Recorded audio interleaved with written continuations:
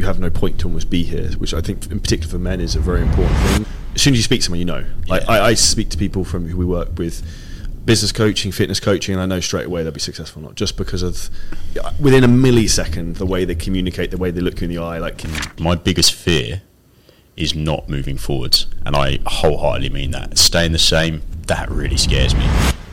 It's all about the chase rather than it's like about the hunt rather than catching, right? It's absolutely. Like, that's the fun bit. You've hit the nail on the head there, reading between the lines of what you said about outcome and process. You know, you're not going to have a purpose if you don't know where you're going. I hadn't really been giving myself the opportunity to do, and I was like, as soon as it clicked, I was like, holy shit, this is why like I feel a bit not off, but like not quite fully aligned.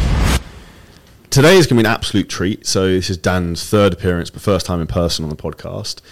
Dan is almost what I like to call like the pro trainer, high performance coach, worked with over 30 professional athletes, champion athletes, world title winning boxers, professional footballers.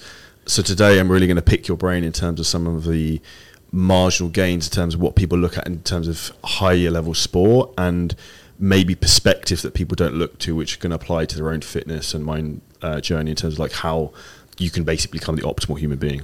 I actually said before, this is the best shape I think I've ever seen you in as well. It's the Dubai Sunshine. When you're looking at people who are high performance, what does high performance mean to you? For me, Charlie, it means consistently becoming better each and every day.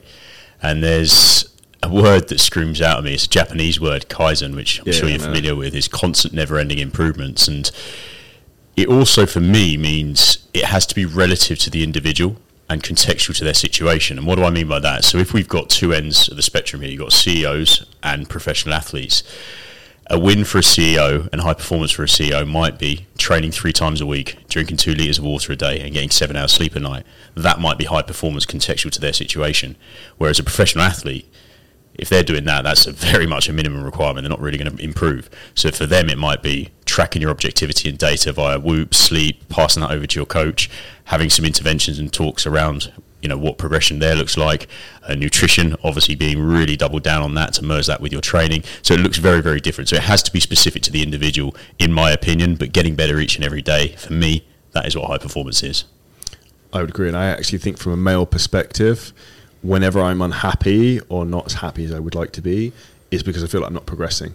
And if you don't have a purpose in life, you have no point to almost be here, which I think in particular for men is a very important thing. So I think you being a high performance, you having a purpose, the two are like coexist, because the purpose then almost makes you high performance because you've got a rabbit you're trying to chase. You know where you're going, and funny you should say that, because I came out of your event, incredible event by the way, and I did a post, and it was, my biggest fear is not moving forwards, and I wholeheartedly mean that. Staying the same, that really scares me. Progression is everything to me. I agree. It's all about the chase rather than it's like about the hunt rather than catching, right? It's absolutely. Like, that's the fun bit. And why do you think some people maybe struggle to get that mindset? And have you always had that? It's a skill that's been evolved, for sure. You know, it's something that I've worked on over time. I think you've hit the nail on the head there, reading between the lines of what you said about outcome and process. You know, you're not going to have a purpose if you don't know where you're going. And one of my favourite quotes, sorry to go philosophical, is if one does not know to which port one is sailing, no wind is favourable. You are literally just treading water. So you've got to know where you're going, and that for me would be the outcome-orientated goal. But then you've got to reverse engineer and put the steps in place to reach that goal. So for me, having the goal is important, yes, but your purpose comes from setting the goal and then putting the systems in place to reach it. So the best analogy there would be like the building the wall. The outcome is to build the wall, we get that, but you don't ever think about that anymore. You focus on laying brick by brick by brick, and then before you know it, you've closed the gap and reached the outcome. So I think, going back to your question, where does like the purpose come from? For me, I know exactly what I'm trying to do. I have complete clarity with the vision. For some, they might not have that. So I would take a moment with yourself and see what really, truly, intrinsically drives you, and then put the steps in place to reach whatever that outcome looks like. And that's what you call alignment, right? Because when you're aligned with who you want to be and where you want to go, it's then not difficult then to get up and just do the thing you're supposed to do. It just happens. It just happens. Yeah. And it's powerful, isn't it? Yeah. You know, I know your purpose and mission, and mine is similar in my own kind of context, and it is. I bounce up out of bed every single day, with purpose and desire to improve. Here's another thing I'd say is it's almost like the respect of when game meets game. It's like, when you as soon as you speak to someone, you know. Like I speak to people from who we work with, business coaching, fitness coaching, and I know straight away they'll be successful or not, just because of within a millisecond the way they communicate, the way they look you in the eye, like the way they hold themselves. What do you think that is? And the way their eyes light up as well. Like some might, who may not understand me, see me as quite intense, but actually it's just I'm driven by my mission, and my mission is to leave every single conversation making the other person a little bit better or adding value to that individual. Whether I can do that, maybe that's subjective. But what do I think that is? I think that's someone who just has complete alignment and knows who they are and what they're trying to do. So, I suppose thinking the other side of that coin, maybe I do feel a little bit sorry for people who don't have that, and it must be hard, but I would just identify, maybe a little task for the listeners, if they haven't got that purpose and desire and know where they're going, is just sit with themselves for a while and say, what really drives me? What actually really will help me get up out of bed? Is it serving others? Is it whatever else? And then maybe put the steps in place, because for me, that's going back to what fear is and what I'd be scared of. I'd be really scared of having that lack of purpose and desire and direction of where I'm going. 100%. There's, I actually went on a personal development course with John Demartini recently, and what I'd recommend everyone does, if you get his book, it's called Values Factor, I think. It is. There's an exercise in that I actually did on the plane on the way there, and I was like, holy shit, this is why I felt a bit off, because I sort of loosely knew what my values were, but a couple of them I hadn't really been giving myself the opportunity to do, and I was like, as soon as it clicked, I was like, holy shit, this is why I feel a bit not off, but not quite fully aligned.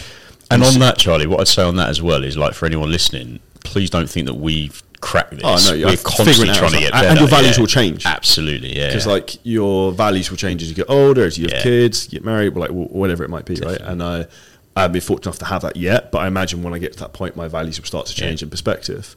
And I think that's also why people need to spend some time actually critically thinking, reflecting of who do I want to be and where do I want to go, rather than just going around on the fucking merry-go-round. Yeah.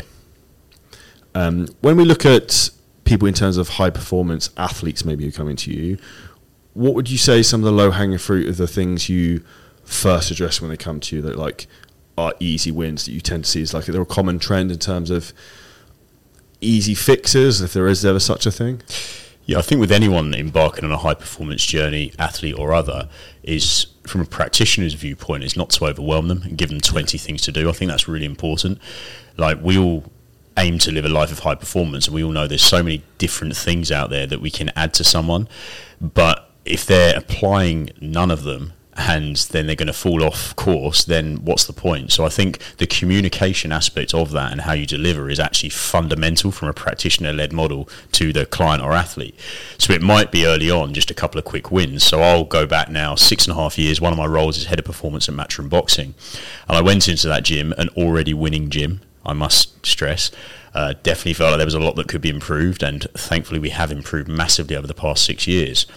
But I identified what they were currently doing, and that's key. Instead of me going in with a bull in a china shop mentality and going, you've got to do this, you've got to do that. Okay, let me sit on the ring rope and just absorb. Watch. Let me see what you're doing well. Let me see, okay, well, you didn't really do a warm-up there. Okay, after your training, you literally just ran straight out of the gym without any stretching, cool down, or, changing your autonomic state. Okay, how's that then going to impact your sleep? Well, all of these things factor into that, the outcome, which is high performance. So I did two very simple things. Some of which weren't even using objectivity. They weren't tracking their heart rate. Bear in mind, this is over 6 years ago, so things have changed slightly now. But for me, that was just mind-blowing. So how am I going to advise them from a bioenergetic point of view to drive a physiological adaptation for their sport if I've got no idea? I'll be like, I've got no idea what's actually happening at the moment. So first thing was to buy a heart rate monitor and track their zones. I'll analyse that data and then I'll, plan accordingly. What would you recommend for anyone listening in terms of heart rate monitors? Because people are probably thinking that now, what's the best one to get? Yeah, well, loads out there at the minute. You've got Garmin, Strava's for the kind of running crew. We use something that has more of a gamification element for our business. We use a MyZone just because it gets everyone on a leaderboard. We have prizes. It's pretty cool, but in terms of accuracy, maybe questionable. Whoop now have, as part of their wearable, they have exercise expenditure as well, which I've yet to fully analyse. I'm actually going to get one of those and move over from Aura once I'm back in London. So look, there's lots on the market. We've used Polar before, and the accuracy was really good. Battery life, not so, very temperamental. So I think just choose which one works for you. Apple Watches are okay. Not too sure on the accuracy. But yeah, we tend to use Whoop for our athletes because we also then look at a lot of other metrics that feed into what we're trying to influence, you know. It makes a lot of sense. And with what you said there in terms of your autonomic nervous system, how much of a role do you think that plays with athletes and even Gen Pop? Because, like, for example, with me, like, I'm super type A, super driven. I'm like fucking always switched on. Yeah. And I also know like my cortisol levels are like sky high all the time, but that's just become normal. Yeah. To the point where I've been trying like adrenal peptides and like everything to try and curb it, bring it down. Yeah. Is that something you see as a problem? Because obviously cortisol is catabolic and also blunts fat loss, which is obviously going to be probably the goal of a lot of people here. What would you say people should try and do to try and maybe mitigate that? I think it's important. I think, look, for the listeners, kind of autonomic nervous system 101. So you've got the autonomic nervous system, you've got two subdivisions, you've got parasympathetic and sympathetic. So sympathetic is like your fight or flight, kind of how you said you're always feeling on, and the opposite of that is parasympathetic, rest and digest. So very simplistic overview. And let's use my boxers, for example. You know, you haven't got 10 other teammates. If you're having a bad day at the office, you're on your ass. So you've got to be on, you've got to be switched on. But you can't be switched on all of the time. And we know one of our key pillars in my business, Perform 365, is recovery. So what is the best recovery modality out there? Sleep. Okay, well, if they're on all of the time, is that going to be negatively impacted? Well, likely yes. So then we've got to create the optimal sleep environment and start trying to bring them down and make that shift after their session. So when they're boxing, when they're doing their S&C, we want them on. You know, we want them performing at a high level. We want high neuromuscular outputs. But then as soon as they finish that, we want to start making that shift. So we do at the end of our session, we do some breath work, we do some kind of leg elevation drills and start trying to bring them back down. And that's where the music might change. We go high BPM in the session. The music then might either come off or change in terms of the BPM. We then, try to minimize any blue light exposure pre-bed, which emphasis on the word try, and I'm guilty of this. I'm looking at my phone all the blimmin' time. I use, and I have them in the bag there, I've got some Whoop blue light blocking glasses, which one of my athletes, John Ryder, bought for me, which is great. So we try these methods. Whether they get applied on a day-to-day basis, I really don't know. But caffeine ergogenic aids can come into it. Are you having your caffeine too late? And if so, is that going to impact your sleep and keep you on all of the time? There's just creating the optimal environment that allow you to kind of rest and digest is what's important, and there's a lot of modalities that we can do to influence that, and we absolutely look at all of those. Breathwork is an interesting one. What do you do in terms of that aspect? If you're looking at the relationship between breathwork and autonomic state and making that shift, the fight or flight is kind of quite short, sharp breaths, and rest and digest, parasympathetic shift would be more diaphragmatic, more deeper breaths, so longer duration holds. So just, again, the environment would be music off, dimming the lights, because, again, all of these things will lead towards one division, and we want to make that shift. We do kind of a leg elevation drill and just try and get them to close their eyes and just focus on their breathing, so deep inhalations, and that over time can impact that autonomic state. Very simple. It's interesting, even I just seem to wake up and I'm automatically off like a fucking rocker. Yeah. So one of the things I do is only probably 2 minutes, but I use an app called Insight Timer, and I literally sit on my balcony and it basically counts down from 10 to 1, but slow inhales, exhales, just to calm myself down. And I'd probably say I feel twice as calm afterwards, just instantly. Yeah. It's amazing how much that just puts you in a better space, to start your day. Interesting. I'd like to do longer meditations on that type, but I can't. But I want to go and do stuff. Yeah. So it's you and me both. I think we're very aligned in that regard. And you even making the conscious effort and awareness piece to do that is really good, because I guarantee you're going to be a lot more present after those couple of minutes. I think that, alongside, which is great in Dubai, not so great in London, getting some light exposure in the morning to impact circadian rhythm is really important. So there's some 2 quick wins, and just sets you up for the day. Also, therefore, means you're not then being reactive to the devices we constantly have in our hands, and then we're playing to someone else's tune. We're in control. And the longer you can be not looking at your phone to play to someone else's tune, I know you're a big advocate for this, is, for me, vitally important. 100%. I think that's where people spend their entire life now distracted and being pulled from pillar to post, rather than being in control of their own focus. And that's, I know, one of the other things we were really going to talk about. One thing I do see, though, is that we look at the nervous system and we talk about recovery. Do you think some people sometimes try and overcomplicate recovery and get too anal to the point of almost they stress themselves out more about like, oh, I've got to fucking do X, Y, Z. I can't eat because I've got to go to bed in half an hour, or like whatever it might be. I think so, and I think in today's world, Charlie, listen, I'm massively led by objectivity, absolutely. Working at the highest level of professional sport, we need to utilise objective data to inform our decisions, without doubt. We do it with our CEOs as well, but we don't use the data with the CEOs as literal. Okay, well, my Whoop or Aura says X, your HRV's fallen off the cliff. That therefore means, well, you know, you're not going to train for 3 days, or you can't do X and Y. Well, no, because you've got to get on with your day-to-day. So we use it to inform decisions and have a better conversation. Do I think we've gone too far down the recovery rabbit hole? I like it to a degree. I think things have their place, like infrared saunas and other modalities out there. I think, you know, cryotherapy chambers could be questioned. There's an element of placebo involved, in my opinion, from the research that I've read. I think for me, it's like a big dopamine hit and adrenaline. Like, you feel like you're fucking on cloud nine afterwards.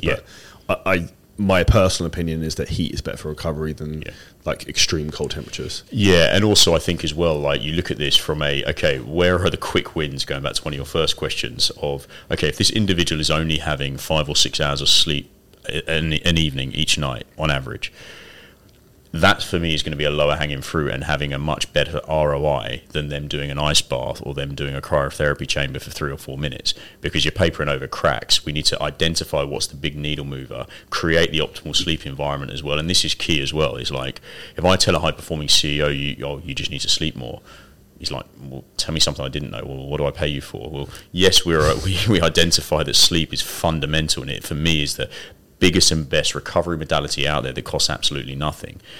But the next layer of that is, how do we then do that, and how do we create the optimal sleep environment? And that's from a lot of what I've just said about changing autonomic state, minimizing blue light exposure to the negatively impact melatonin production, and even nutrition can come into it. You know, if you're having your evening meal at 10 o'clock and you're trying to get to bed at 10:30, you're just igniting the metabolic processes. So you need to obviously try and eat earlier.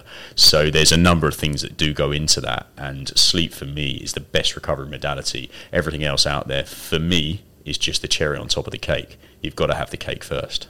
I agree completely. It's people are like, the analogy of you're stepping over dimes to collect dollars.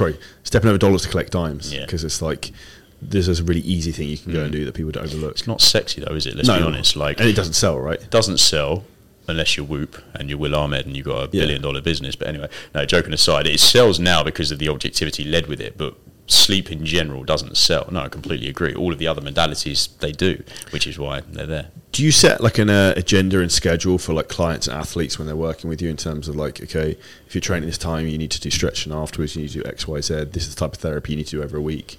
What does that look like out of interest? Absolutely. We follow an individualised approach. Everything we do is completely bespoke, but of course we have a system. We don't just throw a load of random X at the wall and hope it sticks type thing. We have a system I've been a practitioner 18 years, worked in professional sport at the highest level for well over a decade. So because of that, I developed what I believe is a high performance system, not just for professional athletes, but now is for the biggest CEOs on the planet in the boardroom. And there's massive synergy between the two, which I'm sure we'll talk about. So broad overview, we have a 4-pillar approach: training, nutrition, recovery and mindset. I feel these days, and leading on from the last point of all of these modalities out there and kind of shiny object syndrome, and I'm going to do that, I'm going to do this, we'll actually focus on the fundamentals first. We break things down with those 4 pillars, because otherwise for newer clients who are on their high performance journey, they just become very much overwhelmed, especially with the power of social media. So training, nutrition, recovery, mindset. Training and nutrition merge together hand in glove. We use like the fuel for the work required model of, okay, if you've got high training outputs, then we probably want to be fueled adequately for that to achieve those outputs. We use a very simplistic traffic light system. So red is like, well, that's a tough day. That's a high stress day. That might be a heavy 5x5 back squats. And or it might be a very high intense session or a boxing sparring session. That's red. We know you can't do red every single day because your body will break down. There has to be an appreciation piece around recovery optimization to allow for adaptation to occur. Then you'll have green. Let's just use red and green for now. Forget amber.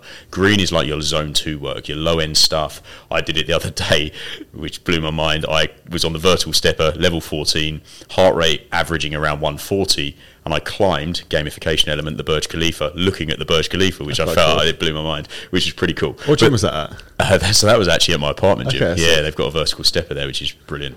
I know you're a big fan of as well. And, it's great. I can send emails, I can leave voice notes, I can speak to the team when I'm doing it. So that for me is a green.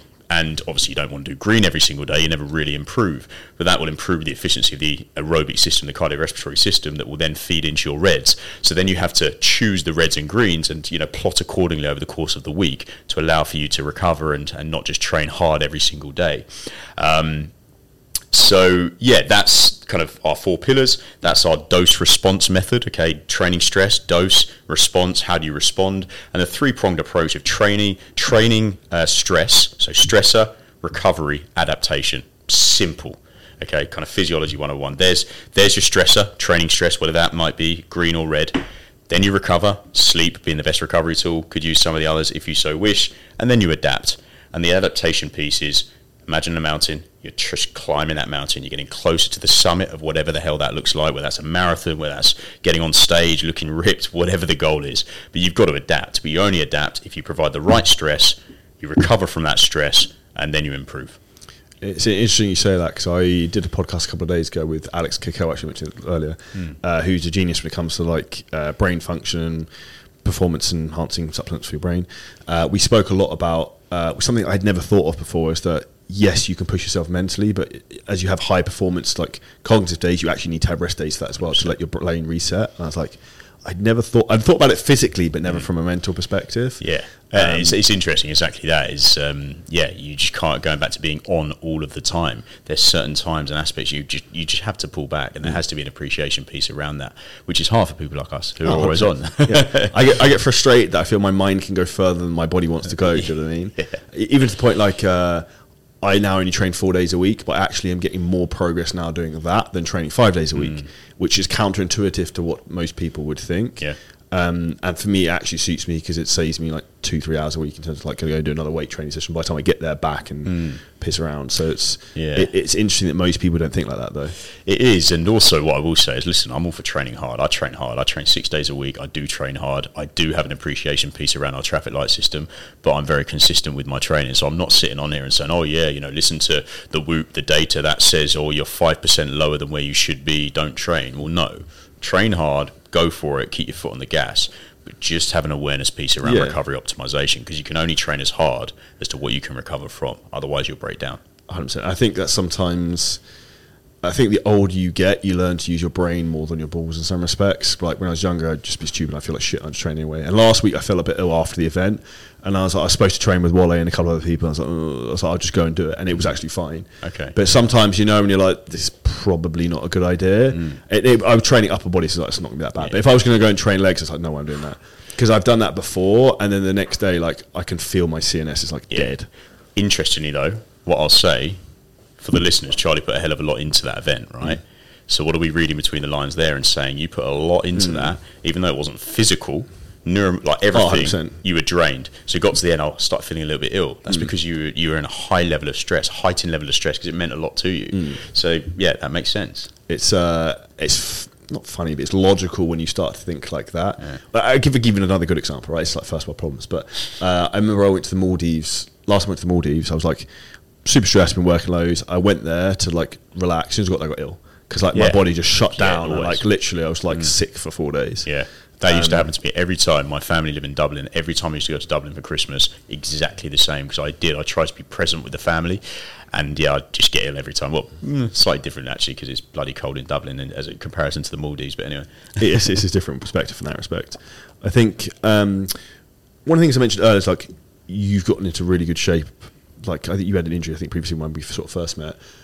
What's the biggest thing you've implemented in your own training over the last 12 months? Yeah, well, firstly, thank you. And I do try and live and breathe this. I do manage injuries. I do manage and work around injuries, certainly, but always keep moving forwards. You know, I've had spinal surgery 10 years ago. I've had to manage that. And I was speaking to someone this morning, actually training with him in my apartment, and we were saying about... I do believe everything happens for a reason. I've learned so much from that. Studied extensively Professor Stuart McGill around the trunk, around the the mobility work that I do on a daily basis. That's a complete daily non-negotiable. So all of that, without doubt, that's been happening for a while. Specifically to your question, over the last 12 months, I have been doing some loaded mobility work, some like yielding isos where I kind of hold positions. So for example, for context, again, did it with the guy today because he was so blimmin' tight through his hips. We do a front foot elevated split squat. We come down to like a 90 degree position.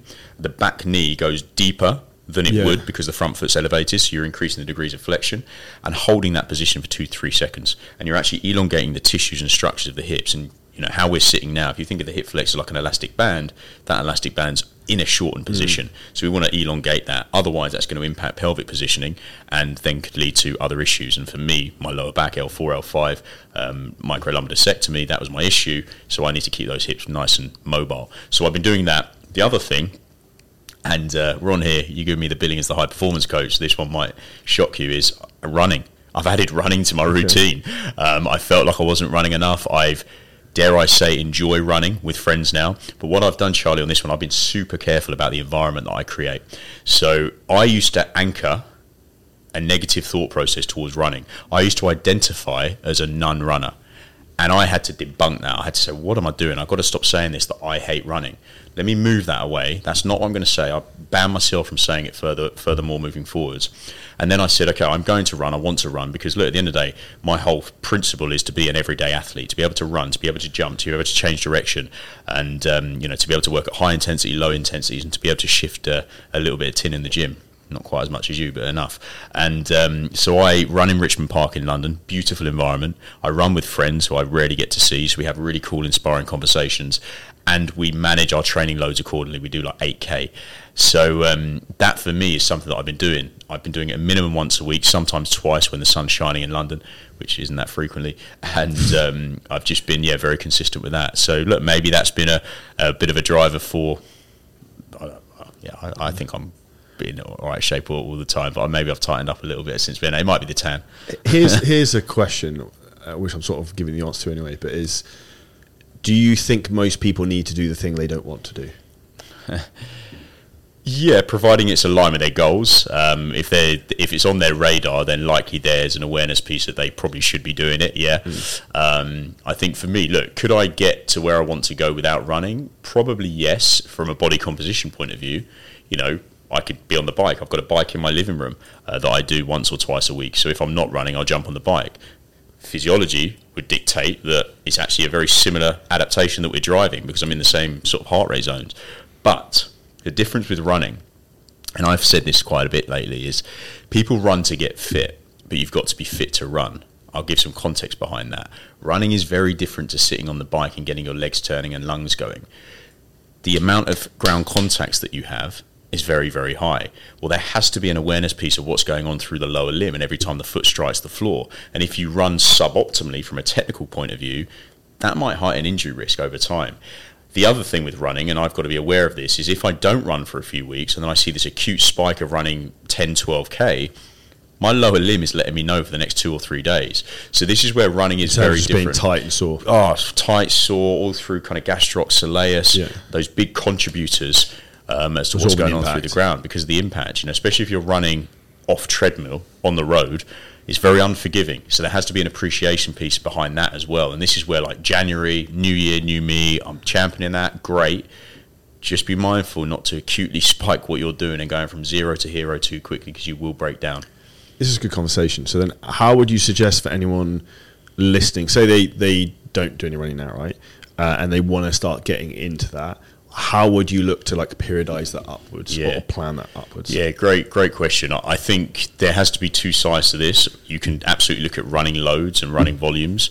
I think, look, don't go more than 5K right away and don't try and do it in a PB time either. Just say, I'm just going to accumulate that amount of volume. I'm then, for the next 24 hours, going to see how I felt. How am I feeling? How do I feel at the end of the run? Great. But also, how do I feel the next day?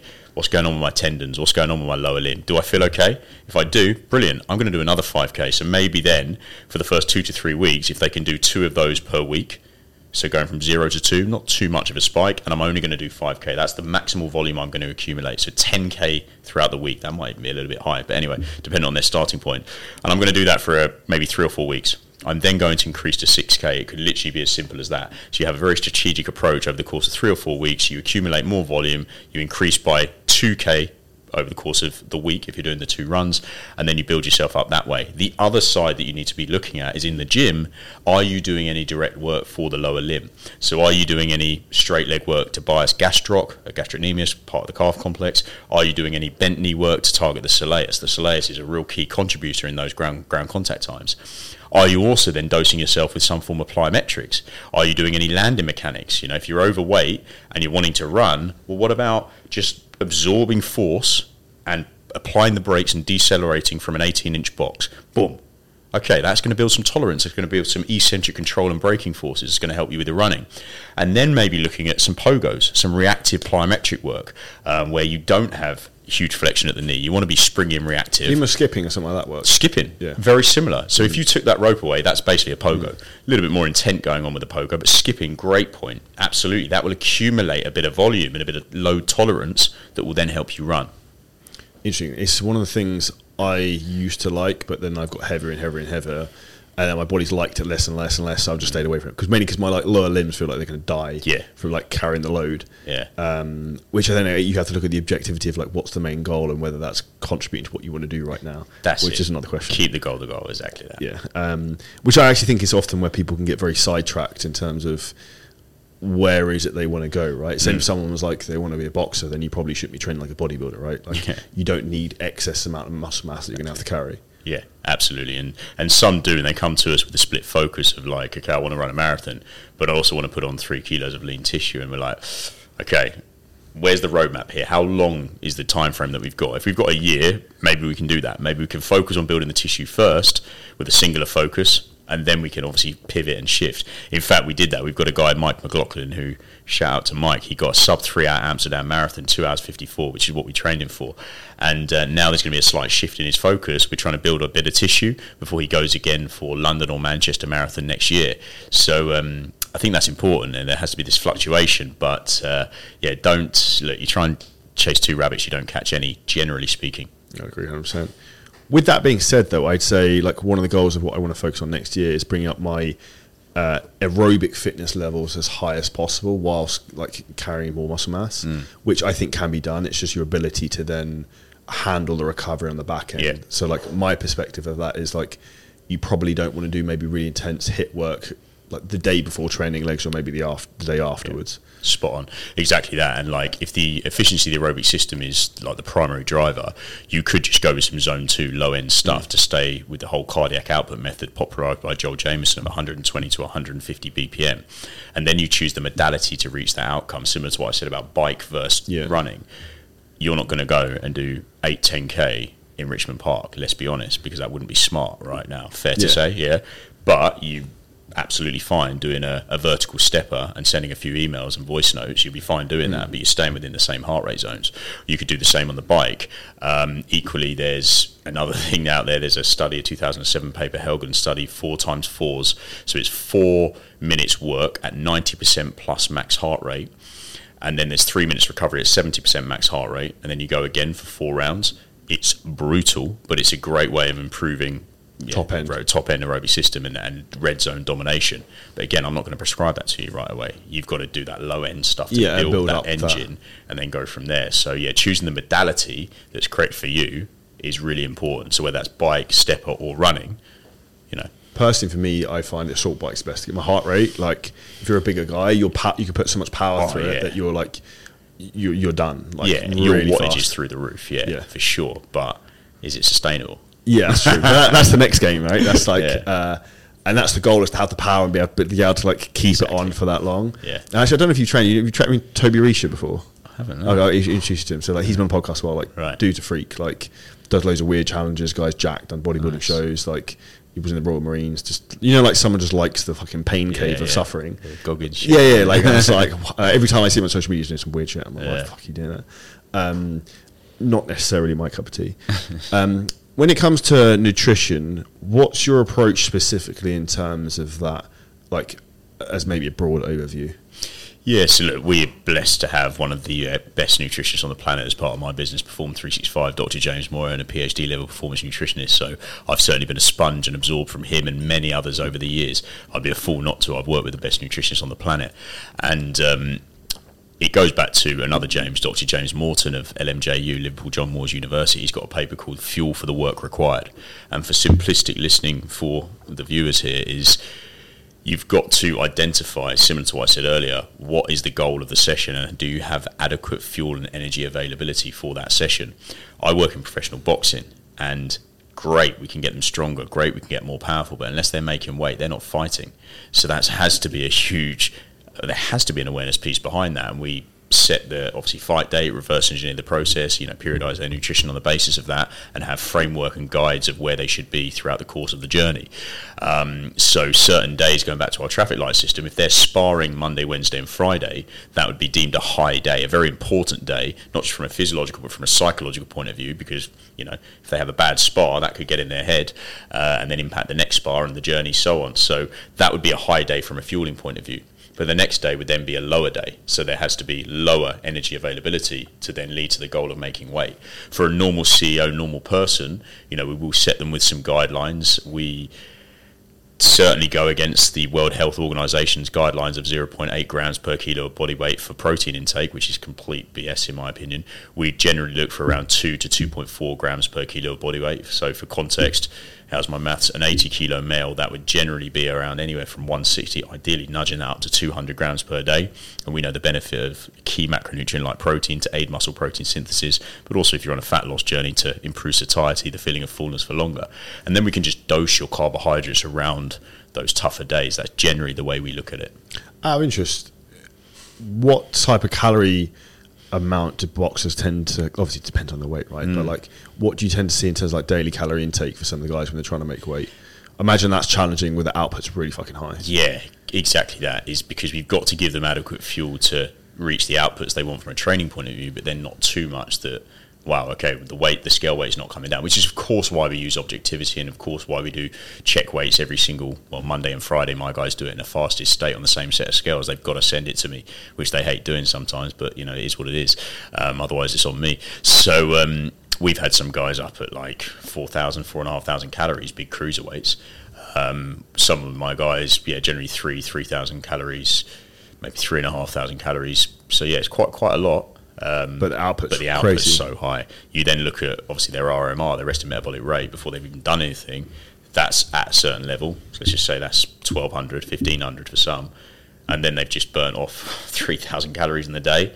So they're still, even though they're consuming 3,800, 4,000 calories, they still might actually be in a deficit.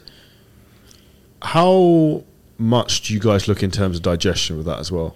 Because like for guys, if they're training a lot, there's a lot of them I imagine training twice a day to some degree, that then becomes difficult almost to like spread that around the workouts, and particularly if you're sparring, you're not going to really want to eat before that necessarily, like close, like we look at certain food groups and like glycemic index rating of foods, that they're not going to have like a huge bowl of pasta an hour before a spar for obvious reasons from a digestion point of view. They may have an hour and a half before a spar a couple of slices of like a half a bagel with a thin layer of jam and chopped bananas, maybe with a drizzle of honey.